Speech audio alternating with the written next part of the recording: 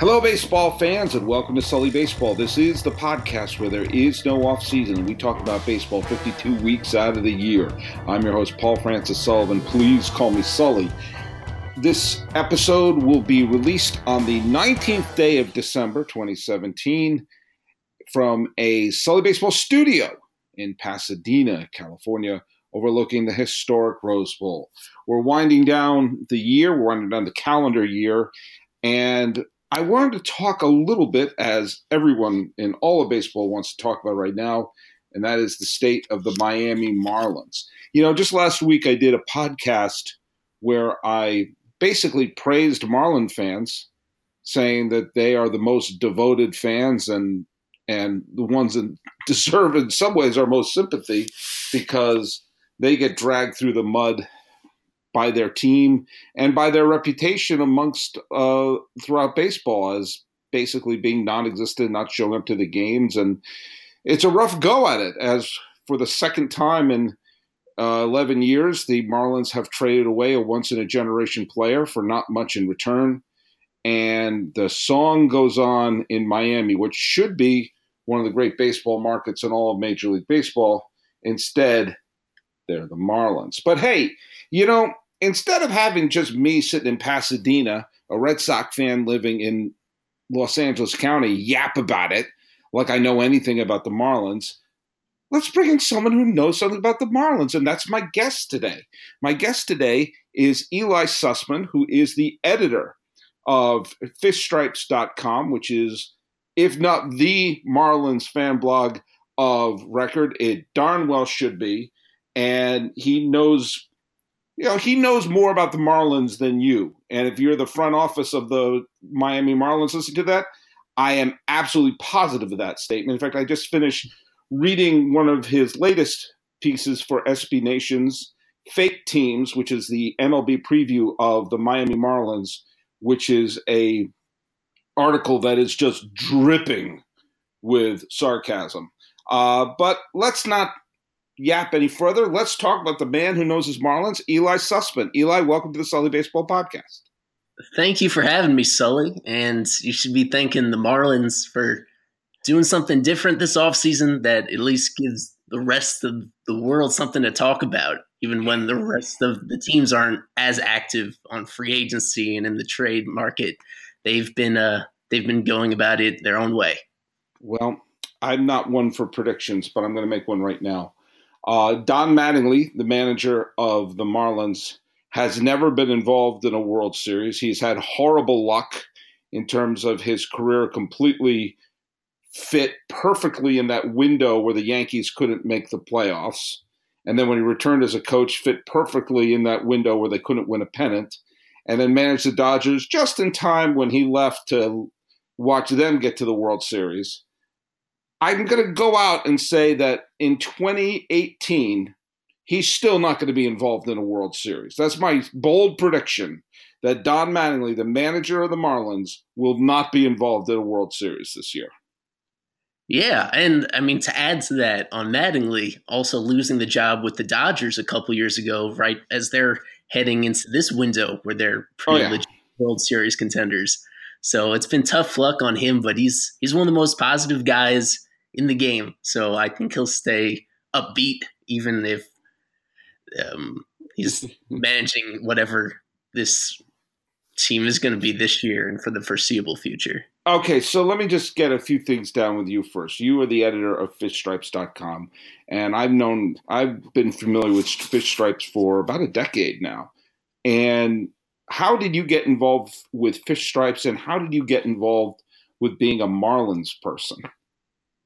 Well, I'm originally from New York, and that's where I'm back now, just outside New York City. Yeah. But I went down to Miami for college to the University of Miami, and I stayed there a couple of years after getting my degree to work in media sales industry. But I've been a huge sports fan the whole time, and my degree is in journalism.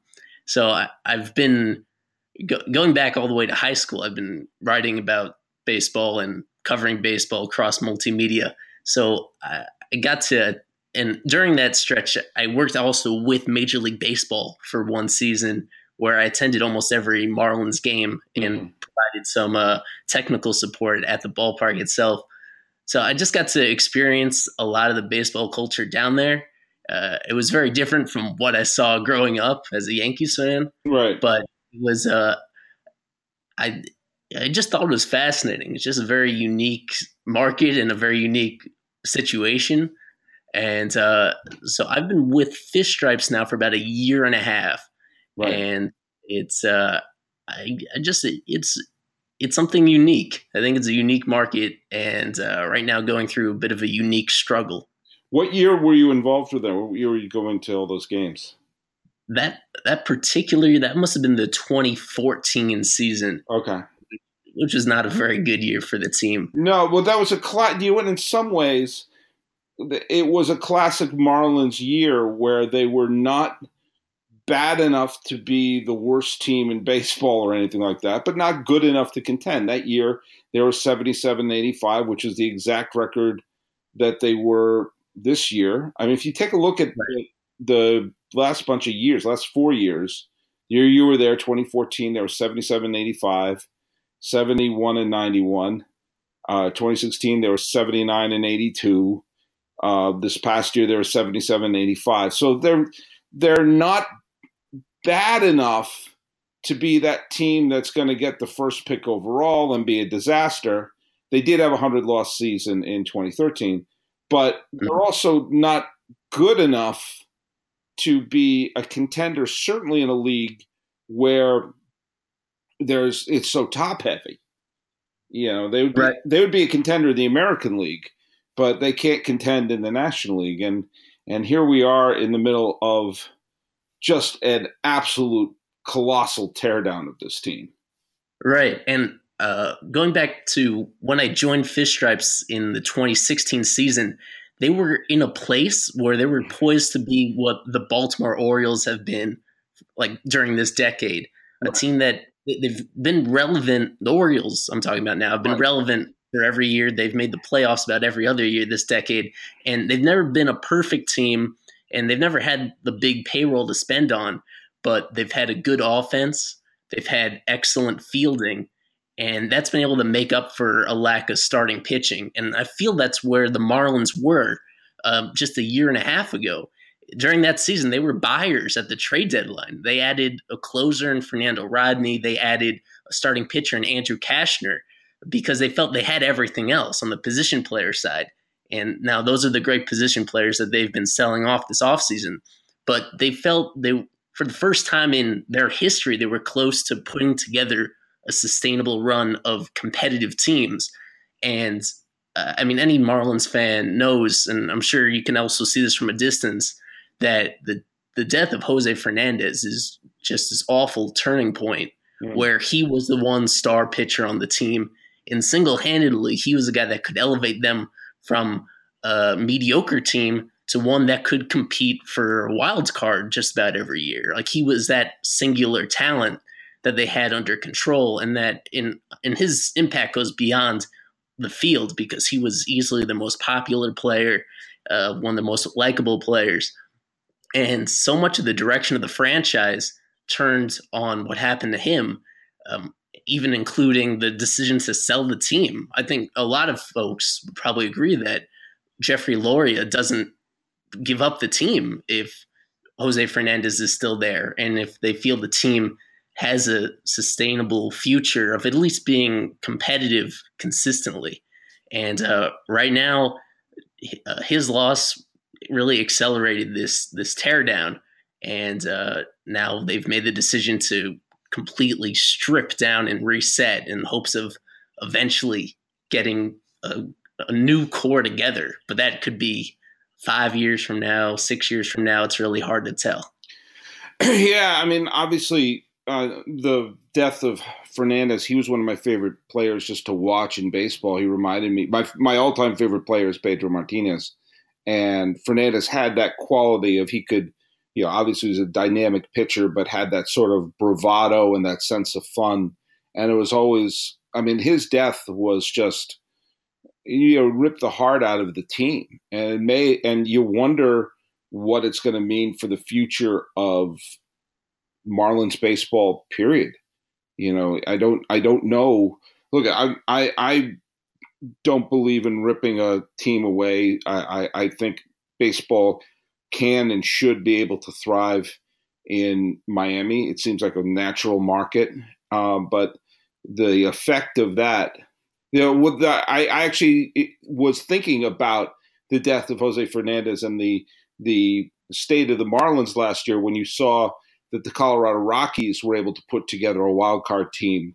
And I did think, like, what if they had Jose Fernandez and with that just maybe pushed for one pitcher at the trade deadline and, one reliever at the deadline, they may have been an 85, 86 win team with an ace and what an ace means to the game before and the game afterwards. Right. And, it means you may give your bullpen a day off. It means it takes a little bit of pressure off of the bats. It takes a little pressure off of the pitching staff. You're not going to go on those prolonged losing streaks. And you wonder, it's tough to say one player is worth 8 wins, but you wondered if the presence of Fernandez would have elevated some of the other pitchers in the rotation and what that would have meant for Dan Straley or Jose Urena or even Edinson Volquez. Could that have meant an extra win here, an extra win there, and what that would have meant for the team? Yeah. Even going back before that, though, like the ceiling for this current group was, as I mentioned, maybe being the next Baltimore Orioles of being relevant. But I think there are certain factions of the fan base that aren't satisfied with that it wasn't really sustainable. Is in a market where you were never going to have a super high payroll to keep all those sluggers together for the next few years. And the contract that they gave to Giancarlo Stanton, which was now about exactly 3 years ago, I mean, that's something that also really threw them off course because they wanted so desperately to change that reputation. I mean, you mentioned off the top trading him just like they had other stars in the past, just like they had Miguel Cabrera. And the ownership desperately didn't want those comparisons. They wanted this to be different.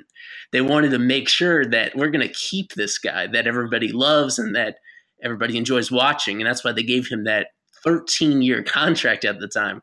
But it wasn't feasible. And it got to a point where the reason why they're stripping down payroll so desperately right now, and it's such a bad PR hit, is because Stanton's salary is going up $10.5 million just from last year to this year. It was so heavily backloaded. And they have to strip all these players just to keep the payroll the same from last year to this coming year. Yeah. And that's why it's so bad optically, a lot because of that contract. Although there was some celebration at the time, there are also realists that were noting that this isn't the franchise and this isn't the time for this franchise to give out a historic contract. And so now it's coming back to burn them. And not even coming back to burn the people that gave out the contract. It's coming back to burn Derek Jeter and the new group. And I don't know if the criticism is completely fair because that's just the tough situation that he came into. Yeah. But it's what you're getting into. I mean, it's not like this is an ownership group that is like, oh, well, we totally caught off guard by the fact that, that there's this horrible, this catastrophic contract that they had to deal with coming off of an MVP season.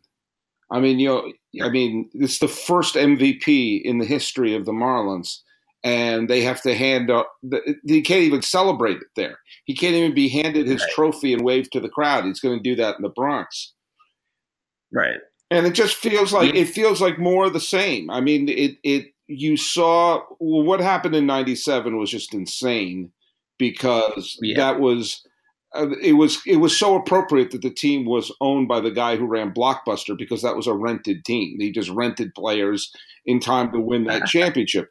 The 03 team, which had some more homegrown players, or if not homegrown players who were rookies as Marlins, like, Lowell and Dontrelle Willis came over in trades, as did Derek Lee, but they were, they weren't stars when they came over. They developed as Marlins.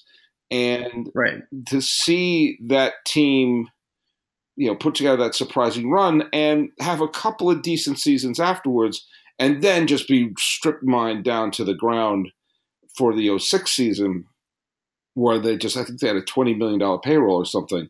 That was almost criminal what they did there.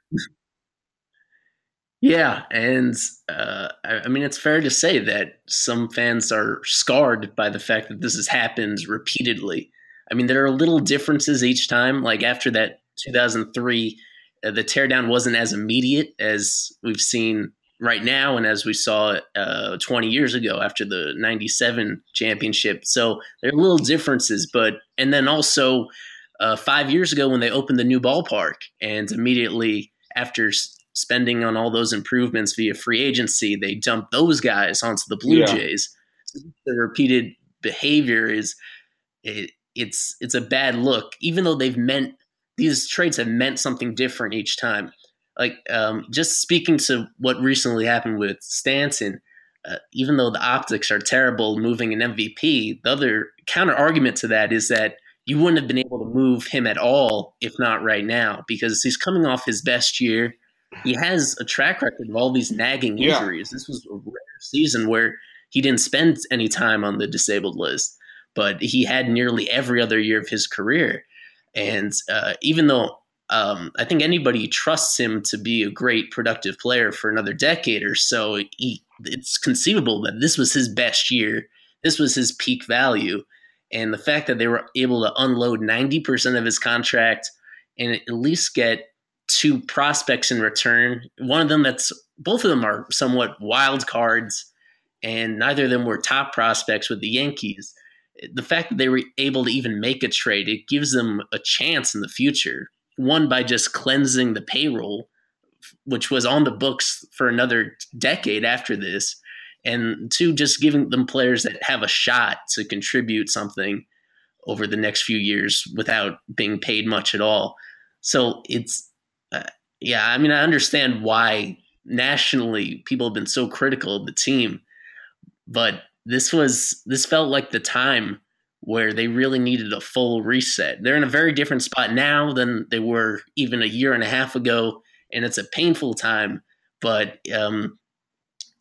doing a full reset right now seems to make the most sense from a baseball sense going forward, even if it's going to be painful in the short term. Yeah, that's a great point. And I made a similar plea. I'm a lifelong Boston Red Sox fan, and there were rumors in the summertime that the Red Sox, maybe not during the season, but in the offseason would be eyeing Stanton, because even though the Sox have won back-to-back division titles, but they severely miss the power of Ortiz, and Hanley Ramirez is not supplying it.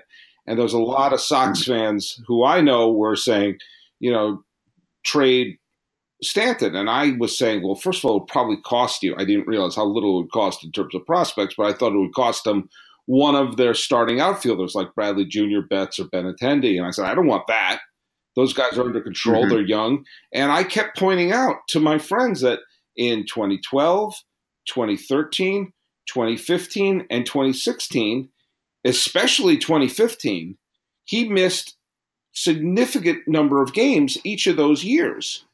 And I kept saying, and this is a terrible comparison in terms of the talent, but I kept saying, did we learn nothing from Pablo Sandoval, who had a history of injuries? The Sox gave him the sun, the moon, the stars, and Halley's Comet, and now he's being paid to not play for the Red Sox. And I said, I don't want a guy going, he'll get a couple of years and then he'll be in his 30s and be under contract until the heat death of the universe, and with rising costs each year. And he played 74 games in 2015. He played 100. He played he's played in less than 120 games in 3 of the last 5 seasons. And you're right that if you're going to do this, and most importantly, dump all that salary, you had to do it in the 1 year where he played 159 games and made nearly 700 plate appearances. Right. And I mean, I guess the other way to look at this is the other reason for a reset is that the farm system was totally washed out.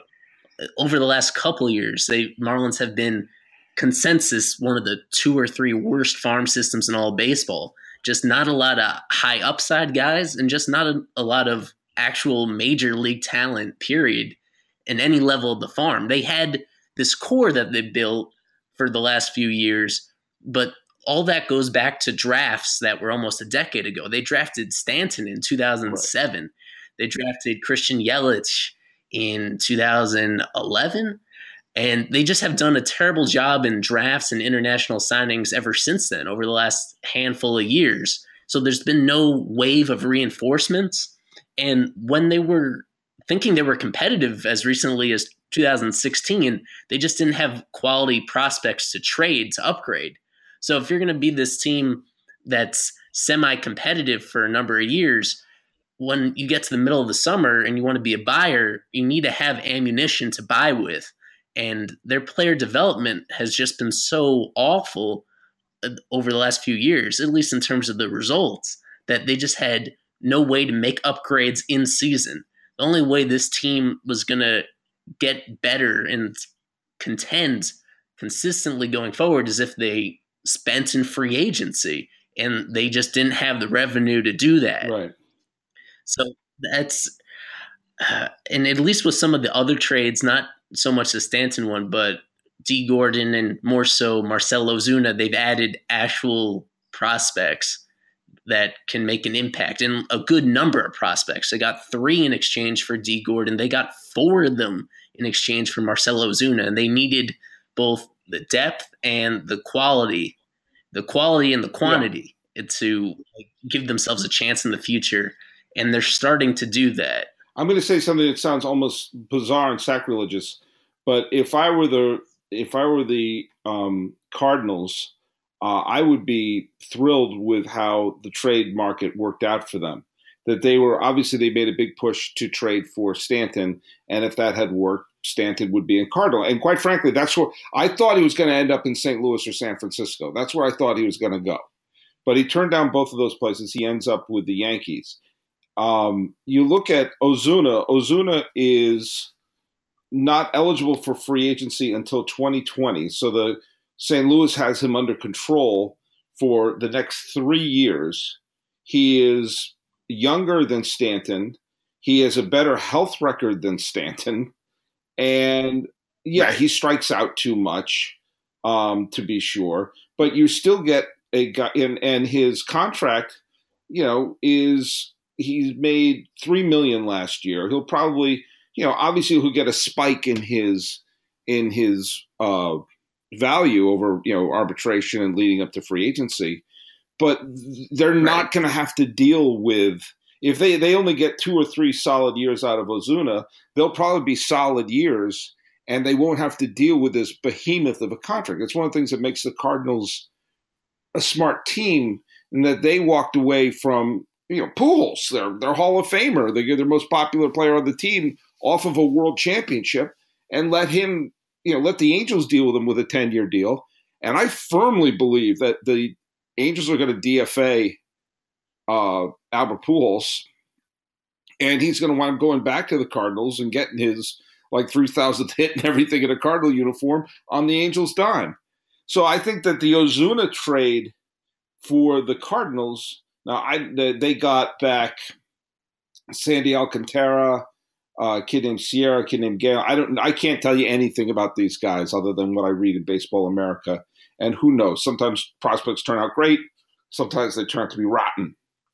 But I think in many ways, the Cardinals may have dodged a bullet. They got a good, solid, right-handed, power-hitting outfielder that they desperately needed, and they don't have to deal with this insane contract. Right. And so from the Marlins' perspective, what we're curious about is what Christian Yelich would bring back if he was traded, because they've traded the MVP outfielder on the ridiculous contract. Right. They've traded the all-star left fielder who was going year to year in arbitration, so without much guaranteed at all to him. And Yelich is in the middle because he has a longer-term contract. For the next 5 years, he's under control. It's 4 more years and a team option on this really team-friendly contract that he signed a few years ago. Well, they have to trade him, though. I mean, you can't – in a situation like this, it's not like – what are you going to say? You're going to lose the will of the fans? They're already there. I mean, I'm speaking for you, I guess, a little bit here, but you can't do this halfway. I mean, if you're going to do this, you might as well just tear the thing down to the ground. I mean, Yelich has value now. And there are teams like San Francisco, like Los Angeles, like the Mets, teams that have visions of pennant dancing in their head that could use a left-handed hitter with power, with speed, with good average, good OPS under team control for a while. And especially if you look around like the American League, there's so many teams on the bubble that are like, well, they're between 82 and 85 wins, and 85 wins is probably a wild card team. If you think a player like Yelich, I'm not 100% sure what his WAR total is, but I mean, if you think about last year was about a 4 WAR player. If you think someone like him is the difference between going to the postseason or not, yeah, you got to make that deal. And if you're the Marlins, don't you have to say, okay, Realmuto, I butchered his name, sorry. Prado, Castro, Yelich, everyone didn't anything's not nailed down. You might as well just trade him. Right. What makes Yelich a little different from the other outfielders is that there was the urgency to move those other two. With Stanton, with all the money he was going to make, and with Ozuna because he had fewer years of control left. So you wanted to send him somewhere that wasn't nervous about his free agency, and it felt like he had to go this offseason. And because of Yelich's deal, like contractually on paper, there's not the urgency to move him, but he wants to be moved. All indications are. On the night that the Stanton deal was done, he tweeted about it, and he just tweeted an emoji, the thinking emoji, in response to the news that everybody was able to decipher that he was suspicious of what was going on. And since then, there have been more concrete reports about him being unhappy here. And, just the fact that he was close friends with both of these guys all 3 of the guys that were traded this offseason, Stanton and Ozuna and Gordon, all of them were friends. All of them had been together in the starting lineup for the last 3 years. So he's clearly unhappy, and he will actually meet face-to-face with some of the front office this week, which is somewhat of a reminder of how the events were described about Stanton a couple months ago, that he also met with the front office to hear from them personally what their plan was, and that he came away with that meeting pretty resolute that he wanted to get out of there.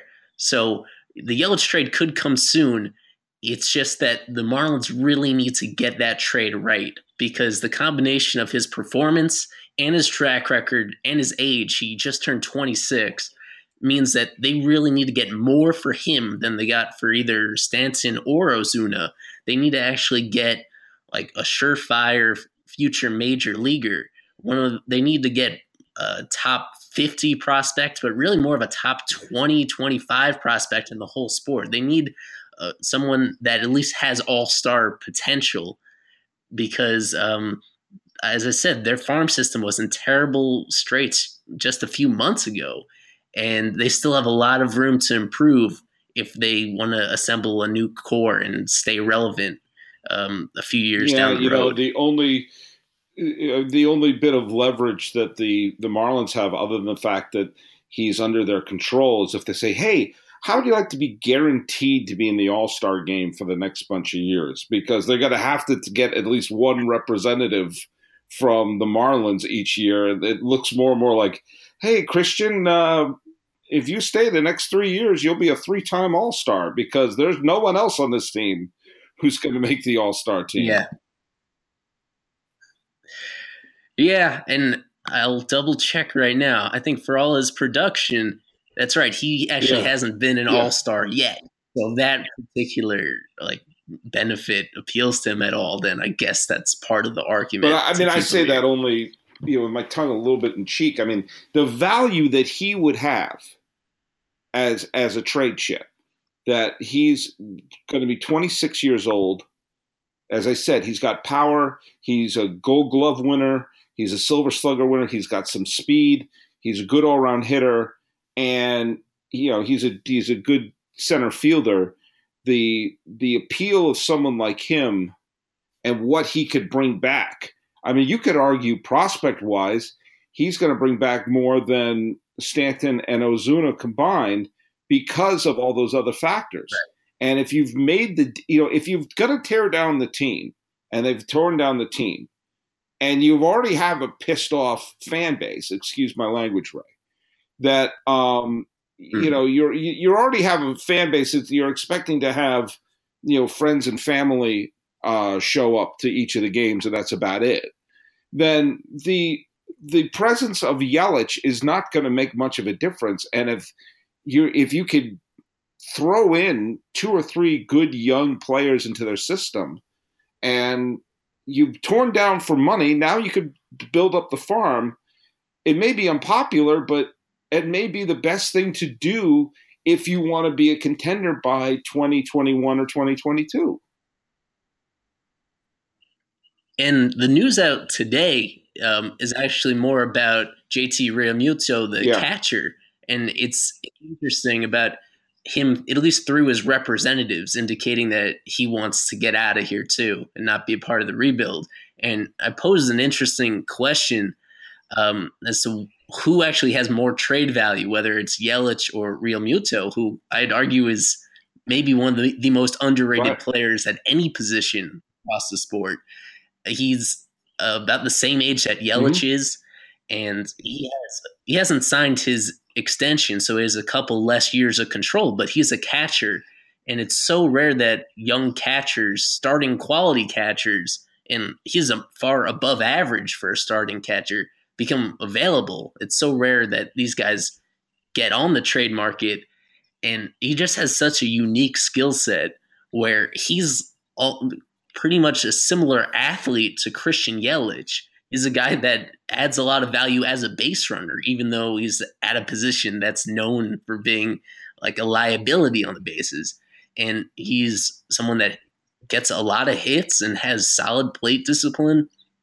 And he's another guy that, and if they're going to go full bore into this rebuild, then they should really be shopping both of them and moving to trade both of them right now. But really, either one, it should be bringing back a package that has a lot of names and that has at least one of those really premium prospects in there. So between those two, between a great center fielder and a really great catcher, there should be a lot of teams interested. And that's the bigger thing. It's just getting contending teams to bid against each other until one of them makes a really sweet offer. Yeah, and I think you could find yourself in a situation where teams know the value of of Realmuto, especially you got a power hitting athletic catcher who's in his mid-20s, and you have a potential all-star left-handed hitting outfielder like Christian Yelich. Each one of those should get you. I mean, they should be. I mean, there's 2 ways you could do it. You could do what the White Sox did a few years ago when they traded away some of their top their top trade chips and got back some of the best some of the best prospects in the game. Or you could do what the Astros did, which is just go for quantity. Just try to flood your farm system. And when they were trading away everything that wasn't nailed down, they were making sure they got 3 or 4 players in each trade. And it was like they had another draft. And they just brought in all these players, these single A and double A players that they could develop. And we all saw, between, the disastrous 2012 and 2013 season, by 2017 they win the World Series. I'm not saying that's going to happen with the Marlins, but you almost have to do that for this other reason. And right now, the Nationals are the team. I mean, they should be lining up their postseason roster now. I mean, no one else is going to beat them in the NL East. But Atlanta and Philadelphia are already in the middle of their rebuild. They've already done their teardown. They've already brought in some good young players. And it wouldn't surprise me that if it would surprise me if Atlanta contends. And Philadelphia has some talent too. So even if there's a teardown with the Marlins, they're about 2 or 3 years away from even an opening in the National League East. So what's the point of keeping Realmuto and whose name I still can't pronounce no matter how many times I attempt to say it, or Yelich? I mean, you might as well just put 3 sticks of dynamite in and blow everything up in the hope that 2021, the Nationals, the Diamondbacks, the Rockies, some of these other teams have fallen back to earth, and there's an opportunity for either the division or the wild card. Well, one area that I think the new ownership group really deserves their criticism is that they've been very short-sighted with some of the things they've done, but more about the vision that they've projected, in that they really want to make a profit immediately on a franchise that they took over with hundreds of millions of dollars in debt. They've been really consistent with this. I'm not saying it directly, but that they're so concerned with making money instantly, even over taking over a team in such a dire position. And that's why. So where was I going with that?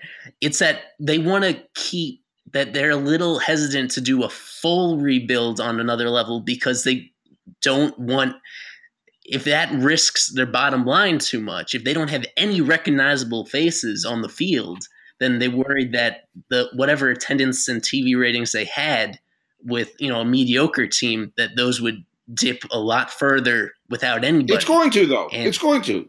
I mean, how could they not know that? It's going to. Right. And this is something that it came up more earlier in the offseason with Shohei Ohtani, the Japanese pitcher and hitter, two-way guy that signed with the Angels, and that the Marlins were one of the only teams that didn't even try to get him. They didn't even there was that infamous questionnaire that teams filled out and submitted to Ohtani and his representatives explaining why they would be a good organization for him. And that the Marlins were one of just a couple teams that didn't even bother trying to get him. It was a player that everybody could afford. But in the other wrinkle is that a reported concern that the posting fee, a one-time posting fee, a $20 million posting fee for a potential star player, kind of scared them away. That they didn't try for Ohtani because they didn't want to pay $20 million up front to his former team to bring him over.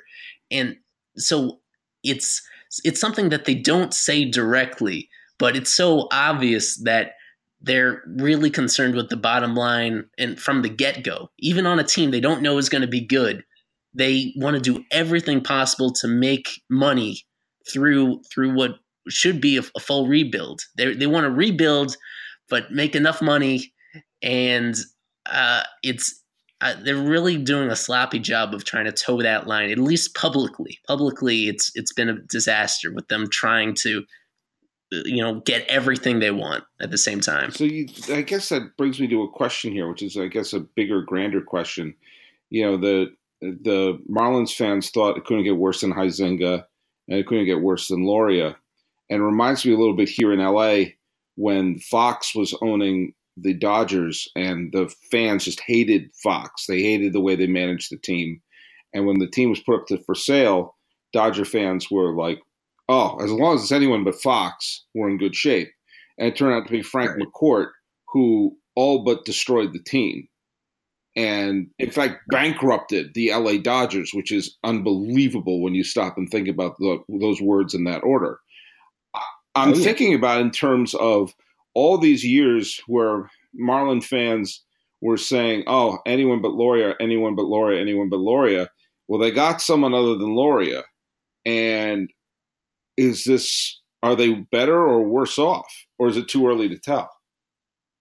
I think it's too early to tell. And I lean towards that they'll be better off because really the Marlins fan experience is seeing your owners go out of their way to do such embarrassing things.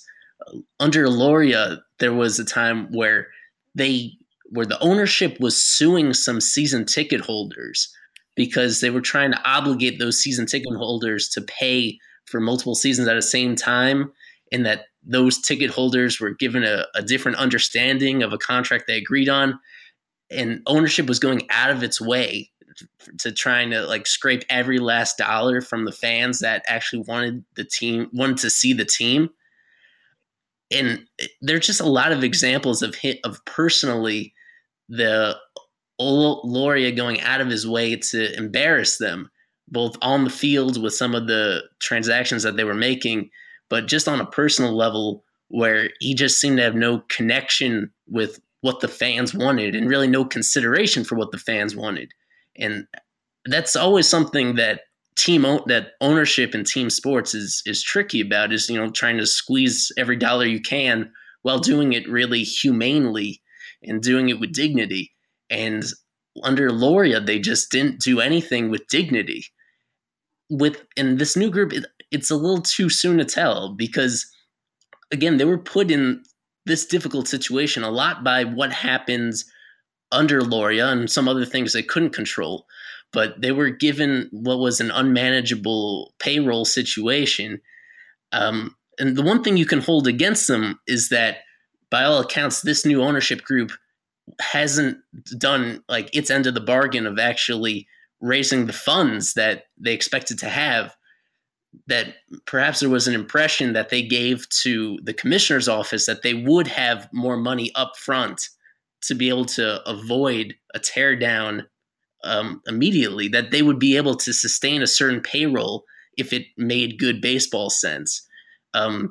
So just some little cost-cutting moves that they've made up front include when they dismissed some former players from the front office, which included Jeff Conine, Andre Dawson, Tony Perez, so a couple Hall of Famers in there that reportedly they were cut loose because they were making a few $1,000s more than the team wanted them to, and that essentially they split up over what amounted to just like an insignificant amount of money. But so the upfront, some of this cost cutting has been really embarrassing, and I guess that's been a really tough look. And it hasn't fully impacted their baseball decisions all that much early on. And as long as they try to keep that separate, they try to recognize what the baseball team needs, and they try to operate responsibly within their own limitations. And then they just try to have a better relationship with the fans themselves. Then I think that gives the team a better shot at success than what they had before. Yeah, I just think some of the optics that they had could not possibly have been worse. I mean, for sure, dropping Perez and Conine and Dawson just seems petty.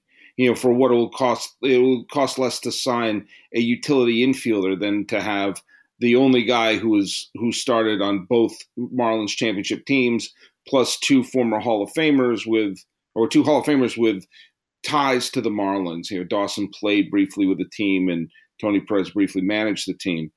The optics of that are terrible. The optics of coming right in and not just dealing Stanton, but like doing it in a way where there was no communication with him. The Jeter's not at the meetings, but he's at the football game. Some of these things are, may not be that important for the day-to-day operation, but if you're trying to win over the fans and you're trying to win over, hey, things are going to be different here, they couldn't possibly, at least from where I'm sitting, just in terms of optics, it couldn't possibly get off to a worse start than they've had. Right. And so here's the interesting interpretation of what's going on. There's There are some obvious things that we've seen where they're valuing the dollar over everything else, and it's not helping them. But it's also possible that internally they're just so committed to divorcing themselves from Loria, from knowing how unpopular Loria was, and really going out of their way to make sure that everything changes. Even these little things like these front office advisors.